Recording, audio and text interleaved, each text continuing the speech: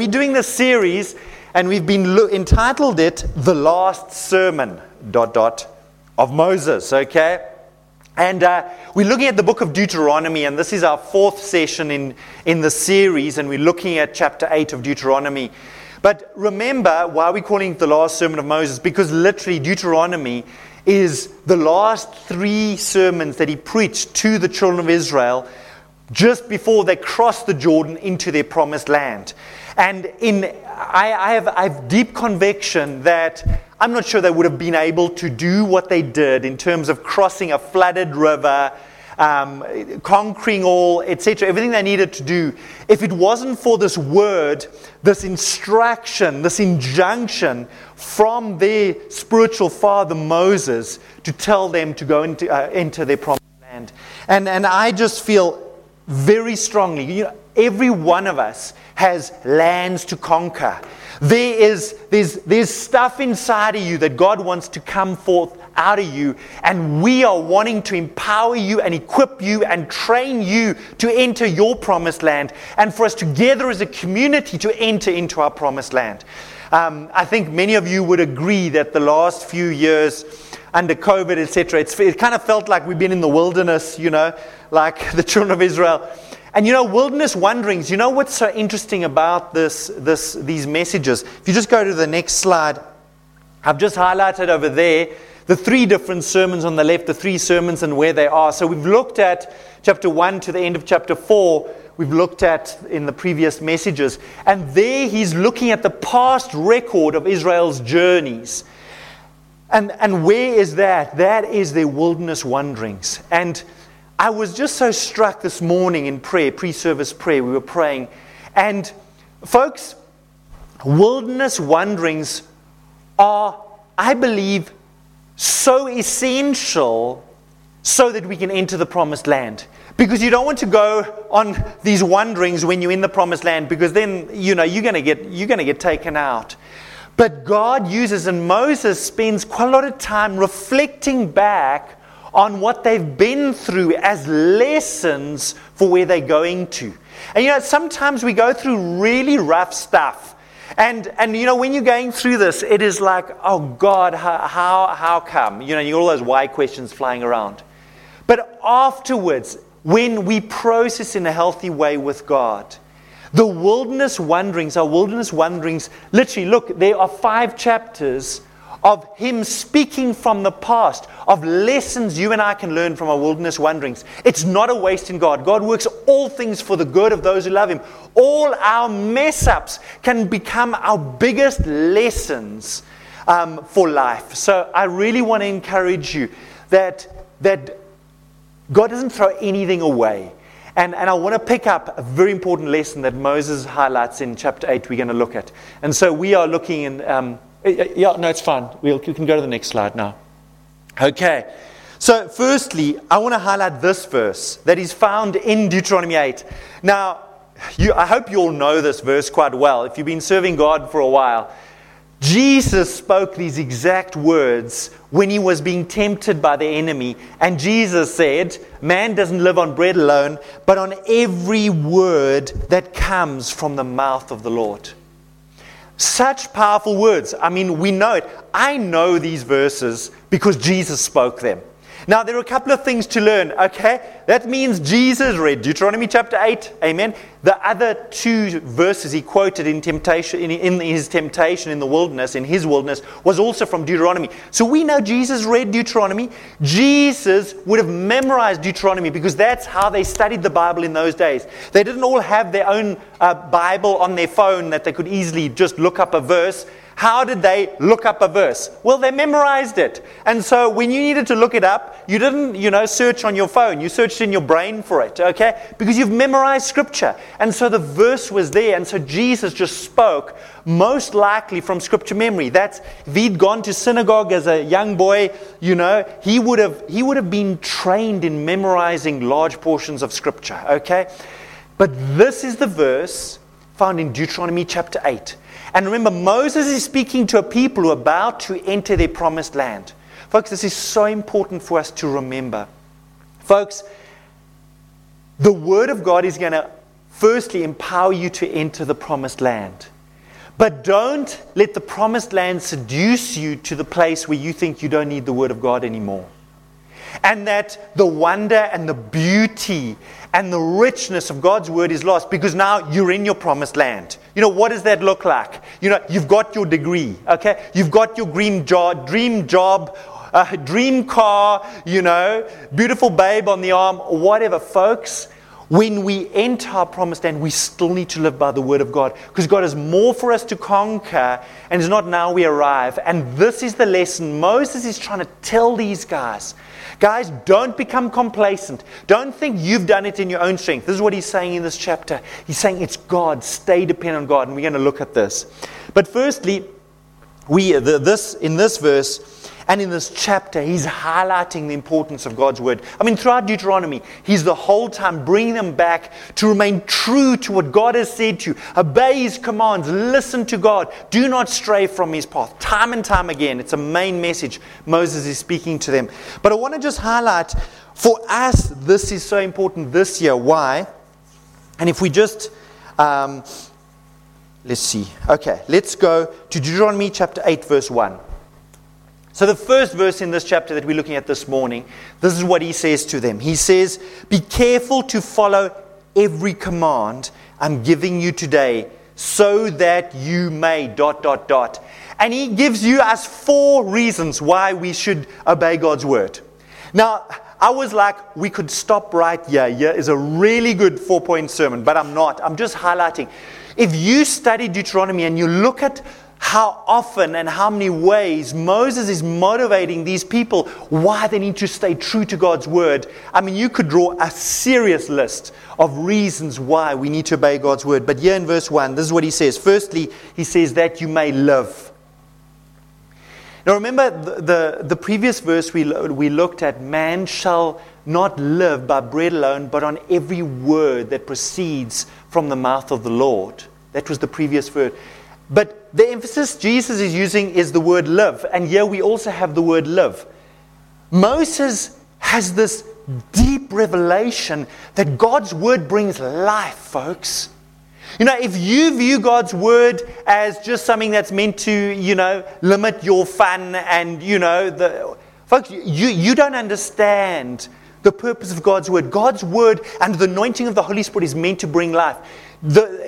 Paul said in Corinthians, he says, the letter kills, but the Spirit brings life.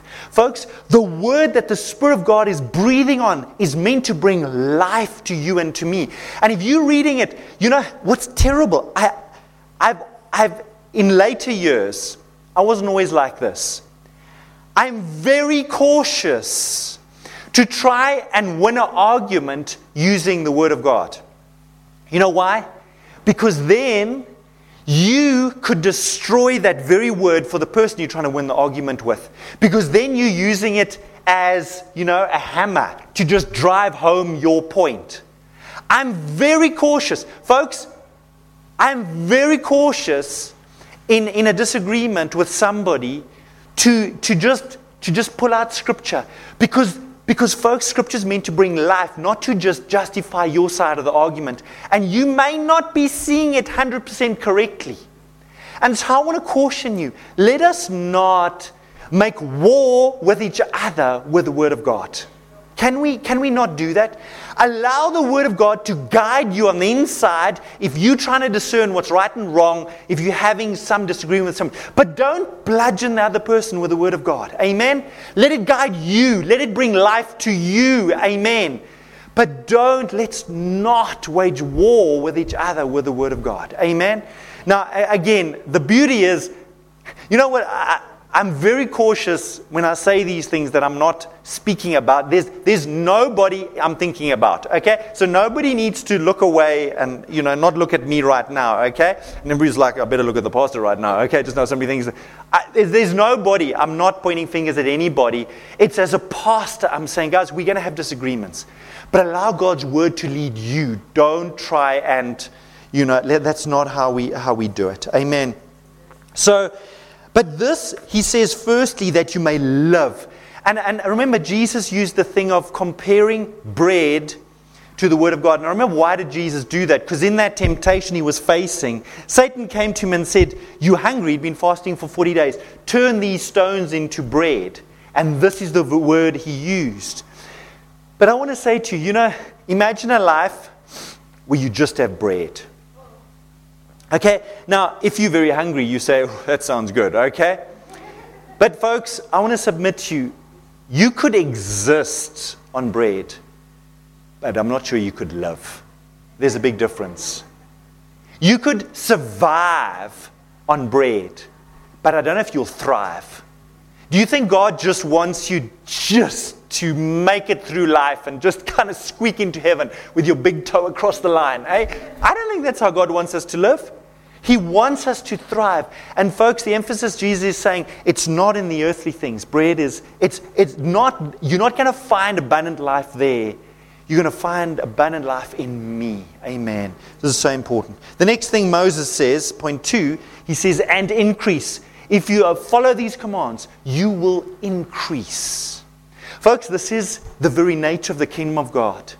Isaiah said, of the increase of his kingdom and his government, there will be no end. Folks, the kingdom of God is increasing. Whether there's recession or war or pandemic, nothing can stop the advancing of his kingdom. Amen?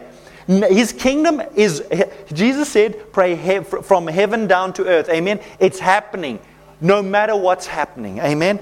Increase happens. That doesn't mean, though, that we don't go through times of pruning. Okay? God, remember, a fruitful vine, he prunes, John 15. There are times to prune. That doesn't mean the big picture of your life isn't him increasing, your sphere of influence increasing, your metron influencing, your spiritual growth, your maturity. That constantly increases. Doesn't mean in a certain season of your life he's pruning away things in your life. Remember, Jesus said in John, the reason he prunes us is so that we may bear more fruit. The end goal is greater fruit. We can't measure that in months, days. Let's measure it over decades or a lifetime. That's how we measure the increase. Amen? Sure, pandemic, wow, I've been indoors for the last 2 years, there hasn't been much increase. But folks, you can't judge a person's life over 2 years. Let's look at a lifetime. Amen. Increase. The Word of God brings increase. The next point, he says, is, and may enter. Okay, he's talking about this promised land. Crossing the Jordan. Folks, I was talking to somebody recently and they were so frustrated. They've been in a job, the same job for years. I'm not going to mention the years because I don't want to expose anybody.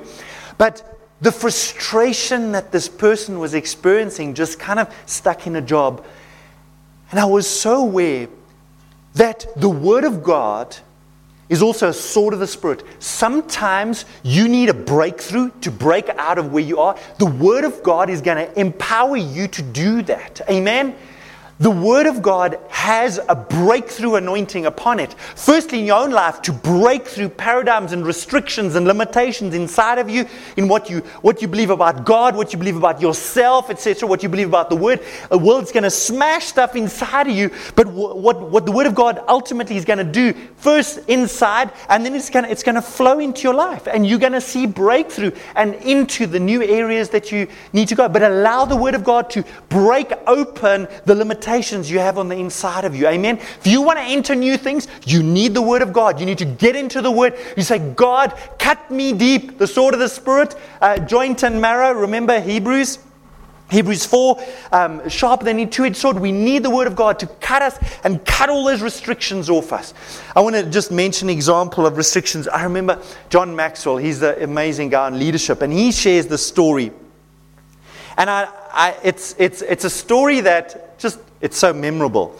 So apparently, you guys know fleas. You remember once in a time, your friend had a dog and the dog had fleas, and these things would jump. Have you ever seen how far a flea can jump? These things can jump like the dog's over there, and hey, what's it doing on me here? But what they did, they put these fleas in a container with a glass lid. I don't know how big the container was, but it had a glass lid. And they put a whole bunch of fleas in there for a while. And these fleas would jump and hit their heads on the glass lid and kind of learn a lesson, go down. And after you've done this a couple of times, your head has got a bit of a ringing sound inside.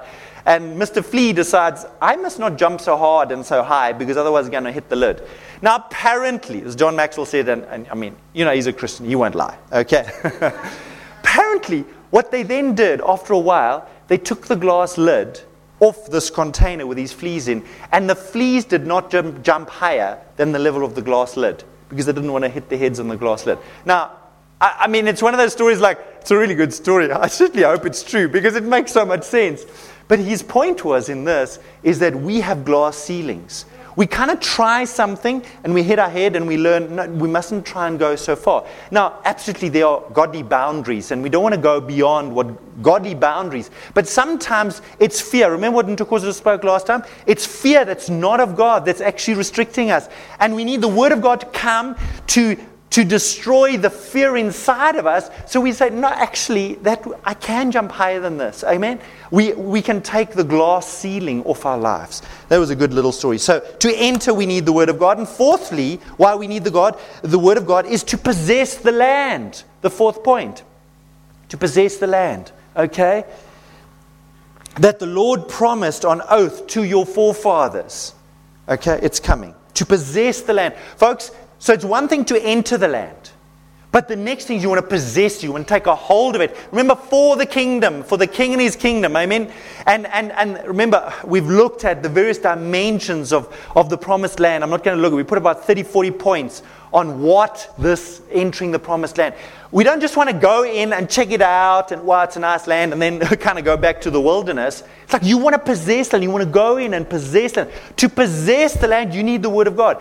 And possessing is this is the deal. Even in military conflict, and there's military conflict in the world, they say it's one thing to sort of conquer a land, but it's a whole other thing to possess the land. Because, hey, it's very different to actually, take land, to possess it and hold it. And you need the Word of God for both. I could go off there. I'm not going to. Okay. Now, I'm coming back to, and we're looking at Moses is highlighting the importance for these people about to enter the promised land, that they fully embrace the Word of God. Okay? And I shared this at our prayer meeting on Thursday. I was reading an email about the campus conference, the Every Nation Campus Conference coming up now in August.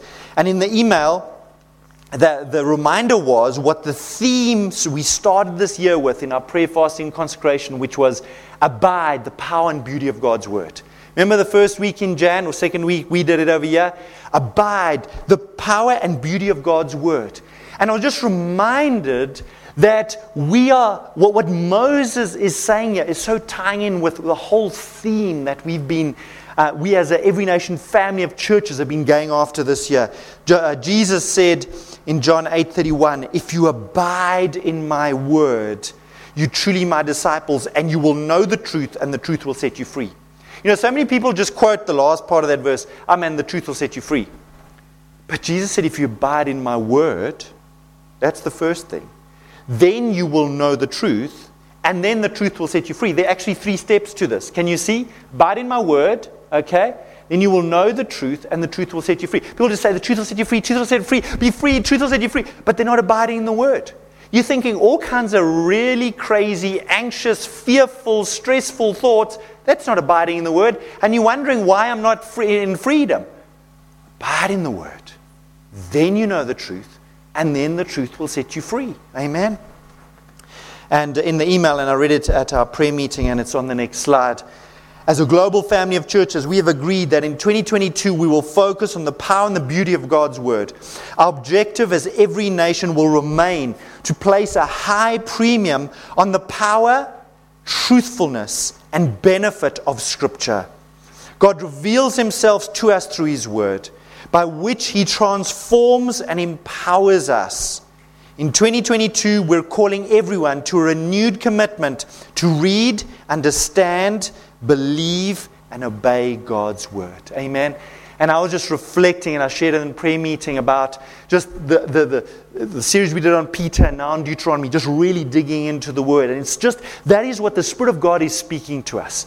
And I shared also in prayer, when One came back from Botswana after 6 months there, she walked in, and I remember she was over here in the first service, and she said, I can just feel a rich deposit of God's Word in this house. So we just praise God. That's what the Spirit of God is doing in our midst, in our lives, in our community. Amen. Now, what I want to do is, I found this so helpful. I learned this years ago, and also doing L215, this was highlighted again. When we look, now remember, in the Old Testament, they had all these laws. I mean, if you count them, I don't know, 617 or something like that. But there are different categories of laws, and this is so helpful when you're reading your Old Testament to understand the different categories of laws that God gave to these people and how we apply them in our own lives, okay? So the three categories of laws are firstly civil, ceremonial, and moral, and we're going to unpack them. Three different categories of law. So firstly, the civil laws, okay? These dictated Israel's daily living and civil government. The principles behind these laws still apply. Okay? What are civil laws? Okay? In our nation, our constitution and all the laws and our statute books that govern how our nation is to function, those are called civil laws. Now, this was a people in slavery, and God gives them not just moral laws, honor your father and mother, do not murder, those are good laws to have. But laws, for example, regarding judges, how to appoint judges, what judges were meant to be like, how judges were meant to judge issues between people. Remember, it was a farming, agrarian society. Many laws regarding farming and crops and animals, etc. Now, a lot of those laws, I mean, I don't know about you. I don't know how many of you have a couple of goats at home or something. I mean, maybe you do. Then those laws would apply to you by all means. But for me, I would apply it maybe, for example, the Bible says that the wise man knows the state of his flocks. Okay? A wise man knows the state of his flocks. Now, if you're a farmer and you have, 300 goats, it's good that you know the condition of your goats. Amen? And if they need water, you get them water. If they need better grazing, you need to know the state of your flocks. How do we apply that to ourselves today? Well, I don't have goats, but I have money in a bank account. Amen? And I have various insurance policies, and, there's places that my money goes through debit orders. I need to know the state of my flocks. I need to know where the money is going. For example, the lady who works in our home for us, she came to Jenny literally this week, and she got an SMS off a bank account from not insurance company, a funeral company, they had taken off 400 Rand for a funeral policy, and she did not authorize it. She said, I don't know this company. So Jenny helped her phone the company. They were able to reverse the payment and cancel, but it was a big mission. But that kind of a thing, how many of us are having, 400 Rand going off to some funeral policy you didn't take out, and you don't even know it? Amen? So there's very simple scripture. A wise man knows the state of his flocks, okay? If you have goats, go and check your goats. If they need water, give them water, okay? If you have a bank account or number of bank accounts or whatever, make sure you know what's going on in your bank account and check where the money's going and cancel the policy you didn't take out or don't need, okay? So we can apply the principle, amen?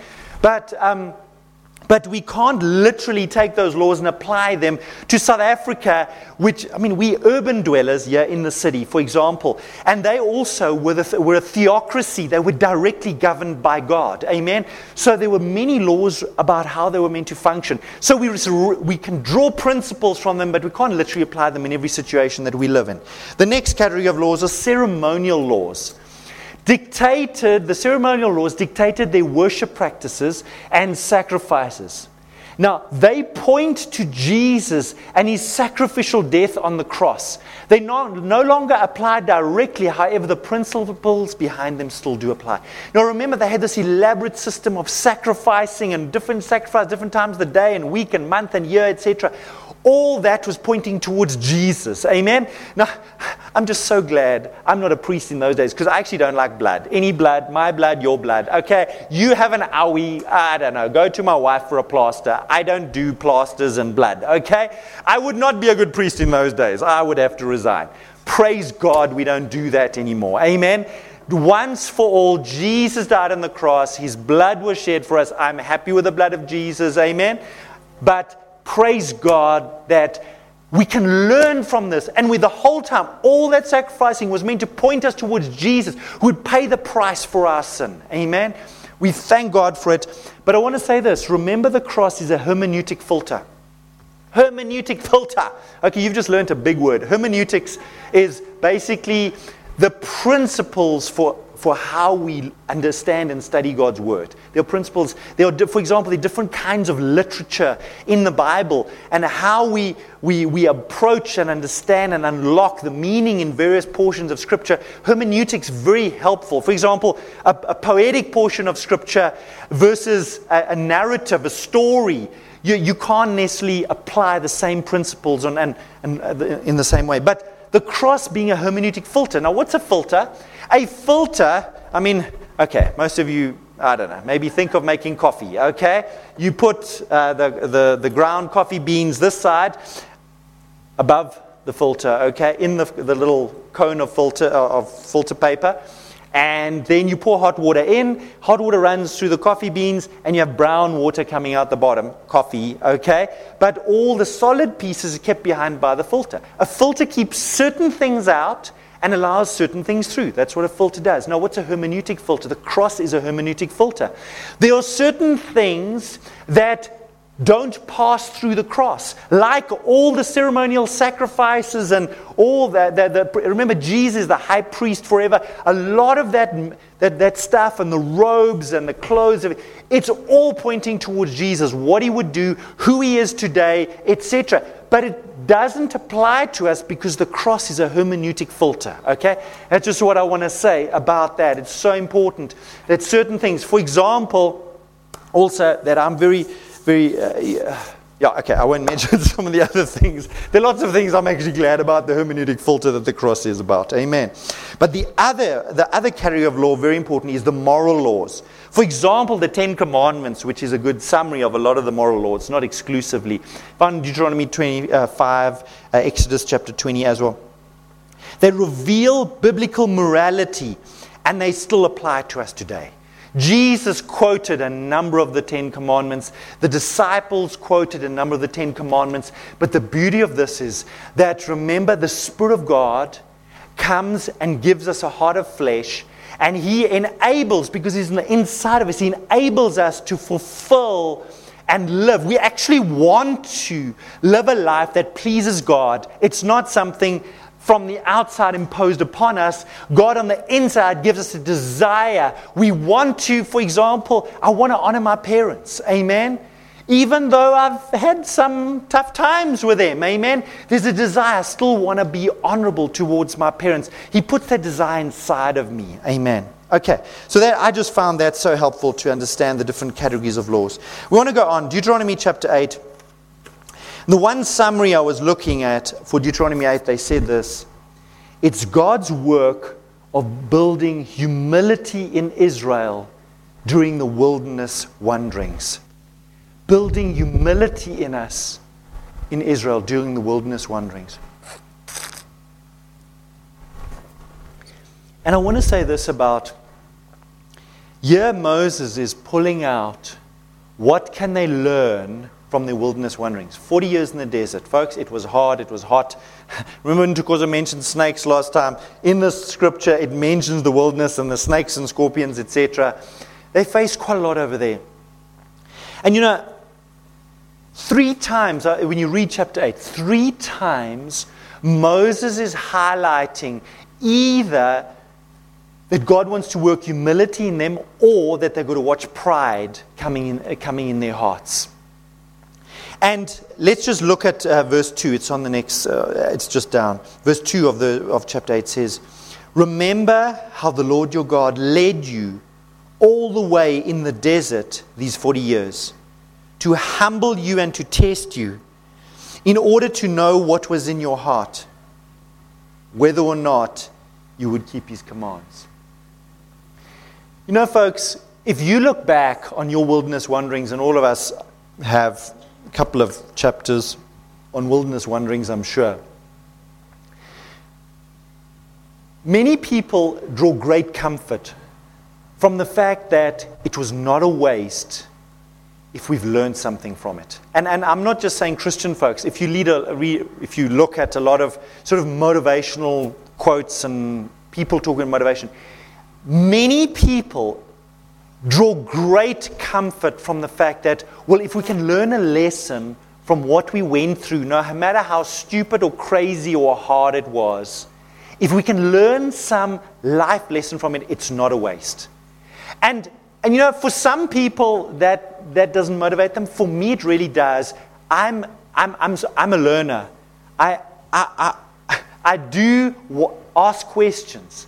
And for me, if I can draw some lesson from what I went through, it's like, okay, that was worth it. And that is, I want to submit to you, that's one of the ways, how does God work good out of all things? Well, one of the ways He can work good out of your and my wilderness wanderings is if He's working humility in us. And that's a lesson. He's trying to drive home. He's saying, guys, if there's one thing you've learned in these last 40 years, have you learned humility? And I reflect on some of my wilderness wanderings, and I'm like, sure, Lord, if that's the only lesson, it is such a worthwhile lesson. I'm okay if that's the good that you're going to work in my life through my wilderness wanderings. How about you? In Connect Group this week, in the Gents Connect, and we actually also in our Staff Connect, I shared about if you had to draw a graph of your life, and say it's a simple XY graph where the horizontal axis is just time, and the vertical axis, you are kind of plotting how you're doing. Now, I know that's a very broad, how you doing? Good or bad? Is it thumbs up or thumbs down? And the times in your life that, it's kind of thumbs up, things are going good, you would draw, you going up. And the times where it's kind of thumbs down, life's really sucking right now, that really wasn't great. Those thumbs down times would be the graphs going down. And if you and I plotted a graph of our lives, most of us, there'll be ups and downs. I mean, that's just how life is. What's so interesting is I shared this in Men's Connect. Is that if we have to look at our life, you plot a graph now, times you would do thumbs up and time, you would have ups and downs, whatever. In your teens it was like this, but then, I went to varsity and I wiped out and it was definitely down, and, and then I met somebody and it was great, and then it went like, and then, whatever. That's kind of how life goes. But how about when we look at that graph 10,000 years from now, when we're in heaven, and we are looking at it from God's perspective? What is God doing in our lives? I want to submit to you that the graph may be exactly the opposite to the way you and I draw it right now. Because it's in those times that we would have said, it's wilderness right now, that God was working such a beautiful humility in us. And what is a humility? A humility is, I want to say, it's a surrender to God. A biblical surrender is, God, I give this to you. I trust you. You're in charge. And if that is the measure of a life that glorifies God, I want to submit to you, sometimes we would draw the ups and downs. 10,000 years from now, we would draw it exactly opposite. And we'd say those times where we felt it was tough, God was doing the most in our lives. He was working humility in our lives. And God, I'm so grateful for those times. I think sometimes we would say, God, those wilderness times were amazing. I don't want it again, Lord. I've been there, got the t-shirt. But you did so much in my life. How about humility? If the only lesson we learn is humility, that is a beautiful lesson, folks. It's beautiful. Amen. Let's go on. In Deuteronomy 8, verse 6 to 9. Now this is beautiful. He's highlighting and he's describing what this promised land is like. He's describing what this land is we're going to come into, okay? Now he's describing a physical land. Amen. And remember when we looked at those 30 or 40 places and spaces the land looks like, put those descriptions in there. Look what he says. Observe the commandments of the Lord your God, walking in his ways and revering him. Again, you can't get away from the word of God here, okay? Verse 7. For the Lord your God is bringing you into a good land, A land with streams and pools of water, with springs flowing in the valleys and the hills. Oh, can you just see the abundance of water? Can you hear the water streams and waterfalls? I mean, I was looking, I counted. How many words does he have here for water? Okay, let's just look over here. Okay, there's the word streams, pools, water, that's 3. Springs, okay? I mean, there's 4 different words for water. Can you just hear and see just water everywhere? Remember, in Scripture, water is symbolic of Holy Spirit. Folks, the land he's taking us is an abundance of Holy Spirit walking in your life, empowering you, enabling you. Water, they couldn't do this stuff. Remember, all this water stuff, this is God stuff. He sends the rain, the water flowing all over the wilderness, all over the countryside. That's God stuff. Amen? It's beautiful. Are you trusting God for a space in your life where it's just, wow, abundant, Holy Spirit all over the place? Amen? But then he goes on to say, verse 8, a land with wheat and barley, vines and fig trees, pomegranates, olive oil and honey. Oh, guys, are you getting hungry? A land with bread will not be a land where bread will not be scarce, and you will lack nothing. A land where the rocks are iron, and you can dig copper out of the hills. Now, I was reading this and I said, oh, this is beautiful. Water everywhere, fruit trees, food growing, fields full of fruit, everything. And then he says, and you can dig copper out of the hills. I was like, but that is hard work. Did you also kind of say, like this picture was going really good, and then it says you can dig copper out of the hills. When last did you guys pick up a spade and a pick and dig in the ground?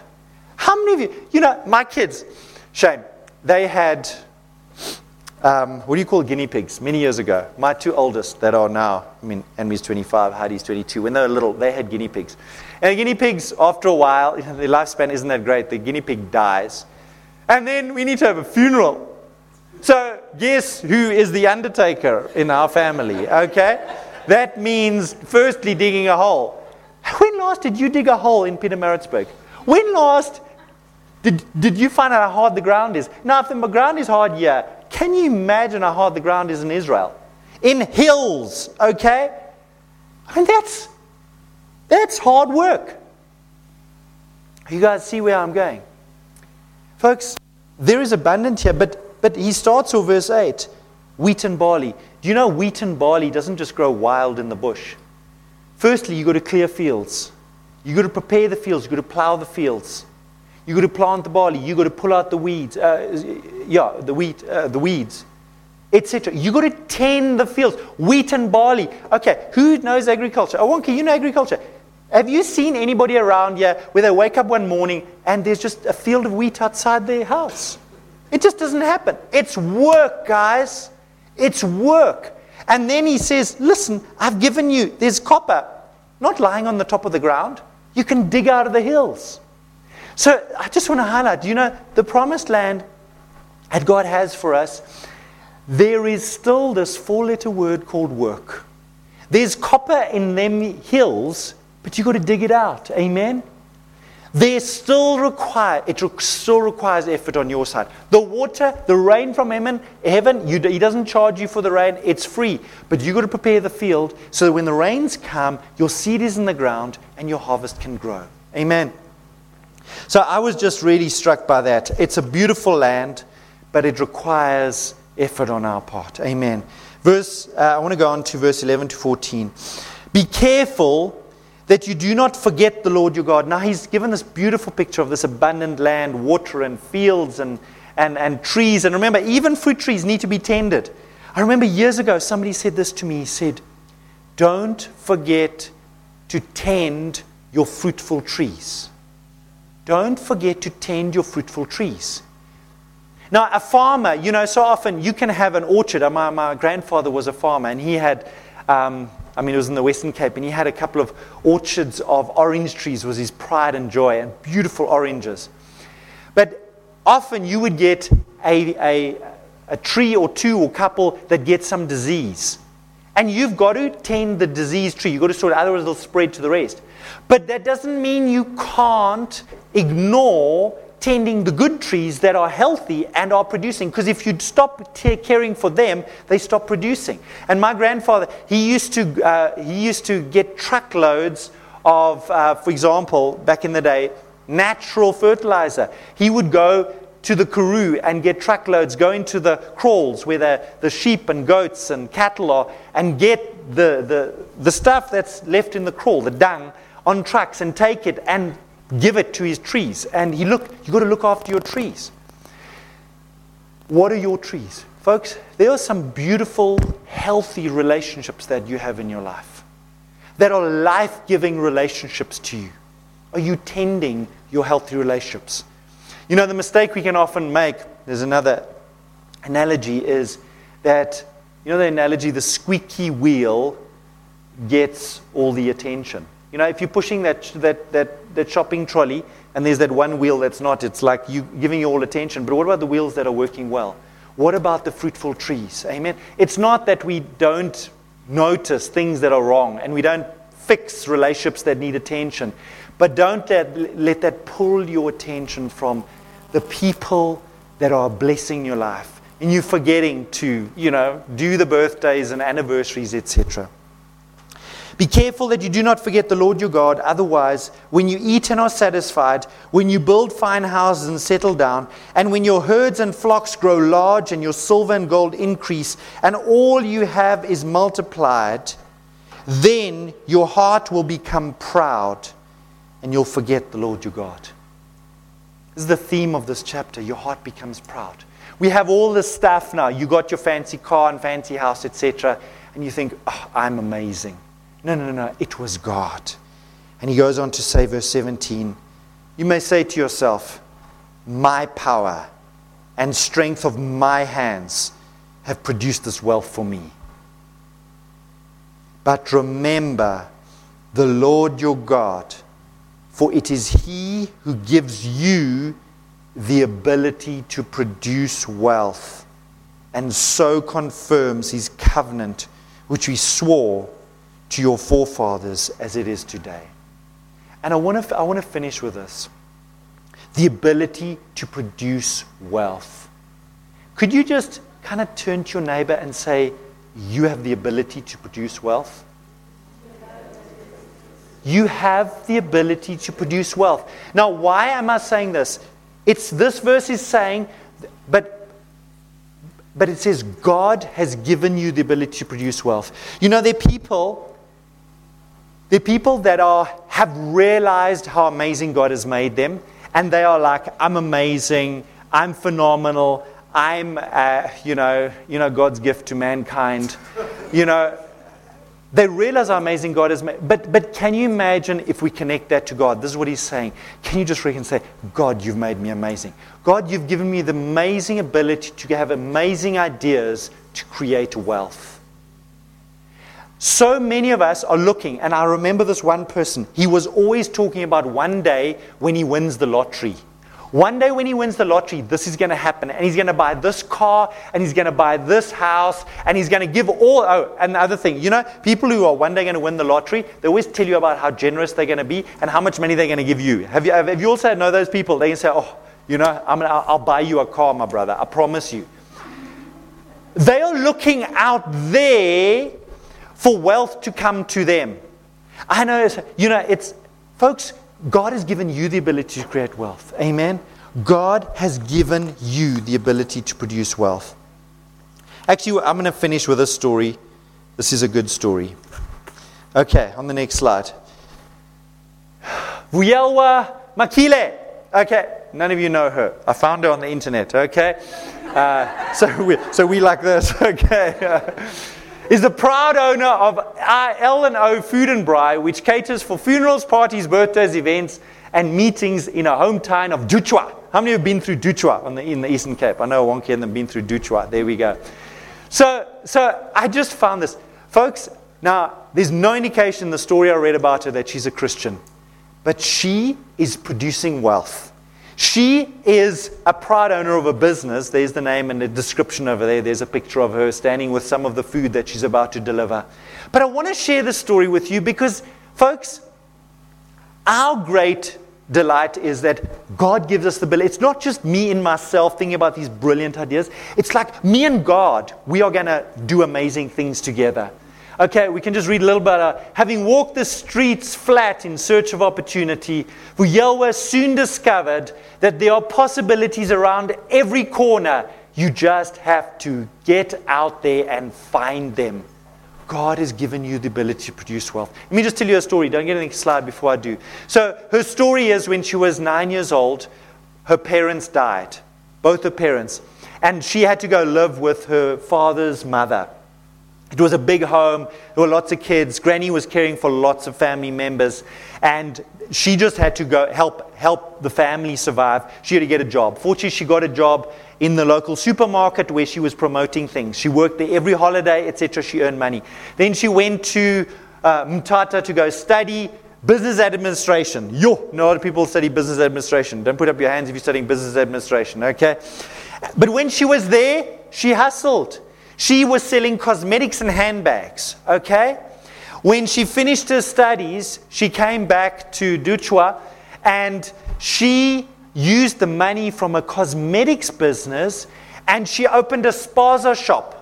And she got a container and she was selling goodies in the container, okay? But she used that money to develop this other business.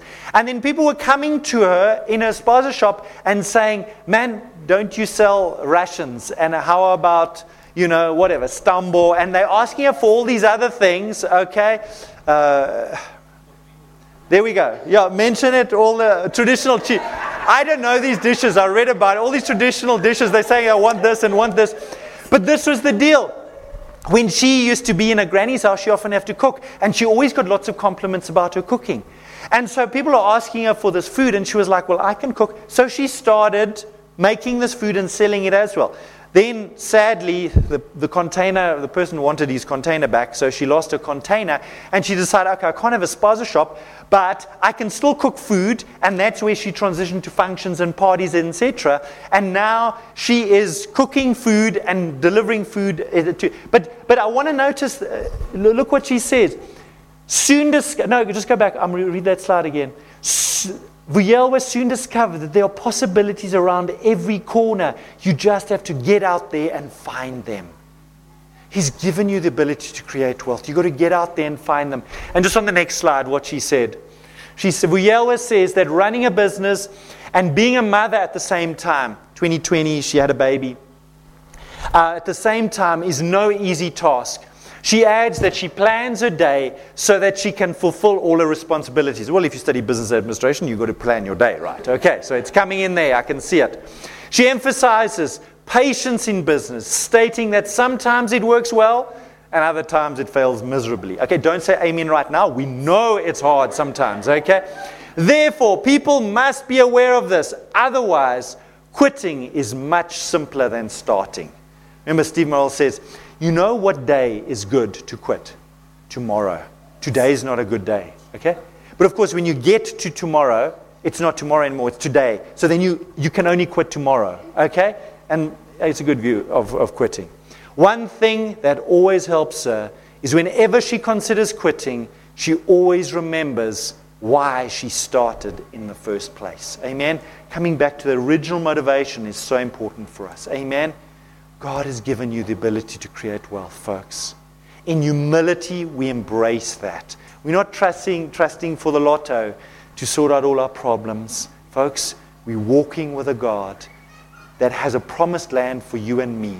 And we're saying, God, according to your word, I'm going to live according to your word, and we are going to see your promised land for us. Amen. Let's pray. Maybe if you could just stand. I'm going to pray for all of you.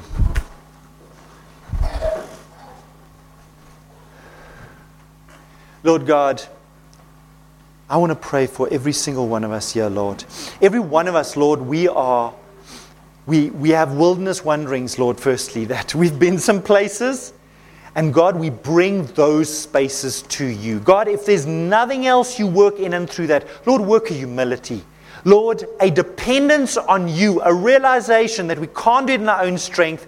We need you. God, work humility in me and every one of us, God, so that when we enter the fullness of the promised land you have for us, we're not proud and arrogant and say, look what we did. We're so amazing. God, we want the world to know that you're amazing. And God, so, Lord, we submit ourselves to you, God. May your word do a deep work in us, that your word would enable us to have life, Lord. Your word would empower us to enter, Lord, and to possess the land. God, I pray for a deep work of your word in our hearts, Lord, that we would enter your promised land, Lord, and we would have the life that you promised in the promised land. Thank you for the water. Thank you for the streams. Thank you, Holy Spirit. Thank you, God, for your amazing provision in every place you're taking to us to. In Jesus' name, Lord, we thank you for your word. And the people of God said, Amen. Amen. God bless you, folks. We hope you've enjoyed this message. For more information, please visit our website at www.hispeoplepmb.co.za. And for more of our messages, visit our YouTube and SoundCloud channels, as well as other podcast platforms. If you would like to contact us, please email us at hispeoplepmb@gmail.com or send a message to 061 452 0877. To join us for in-person services, visit us at 154 Burkett Road, Scottsville, Pietermaritzburg. We hope to see you soon. God bless you.